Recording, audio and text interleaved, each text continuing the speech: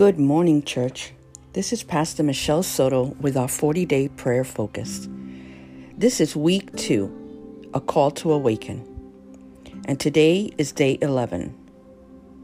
My sheep hear my voice, and I know them, and they follow me.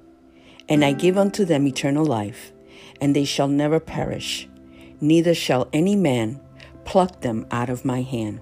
John 10:27. Did you know that one of the strongest characteristics about sheep is that they have incredible hearing?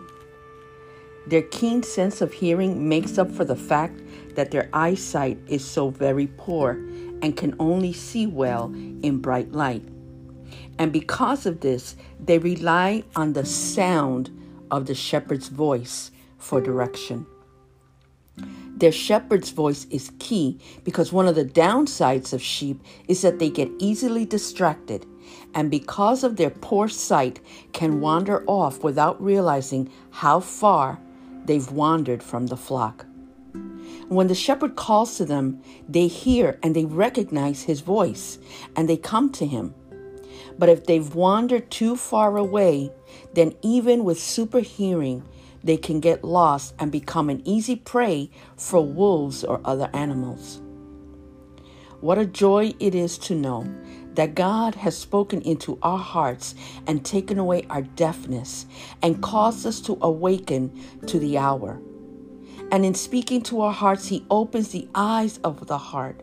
He opens the ears of the heart so that the beautiful glory of Christ is seen and the beautiful voice of Jesus is heard. So what is the key to hearing His voice? Stay awake, stay focused, and stay close to Him. Let's pray.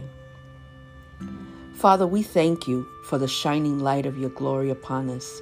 Thank You for waking us up from our slumber, from opening up the eyes and the ears of our heart to hear Your voice. Keep me close to You at all times, that I would not wander off to do things my own way, but that I might stay awake and alert and ready to move as You move. Lord, close my ears off to any other voice that is not Yours, and sharpen my hearing to be attuned to the sound and the frequency of Your voice and Your heart. In Jesus' name, amen.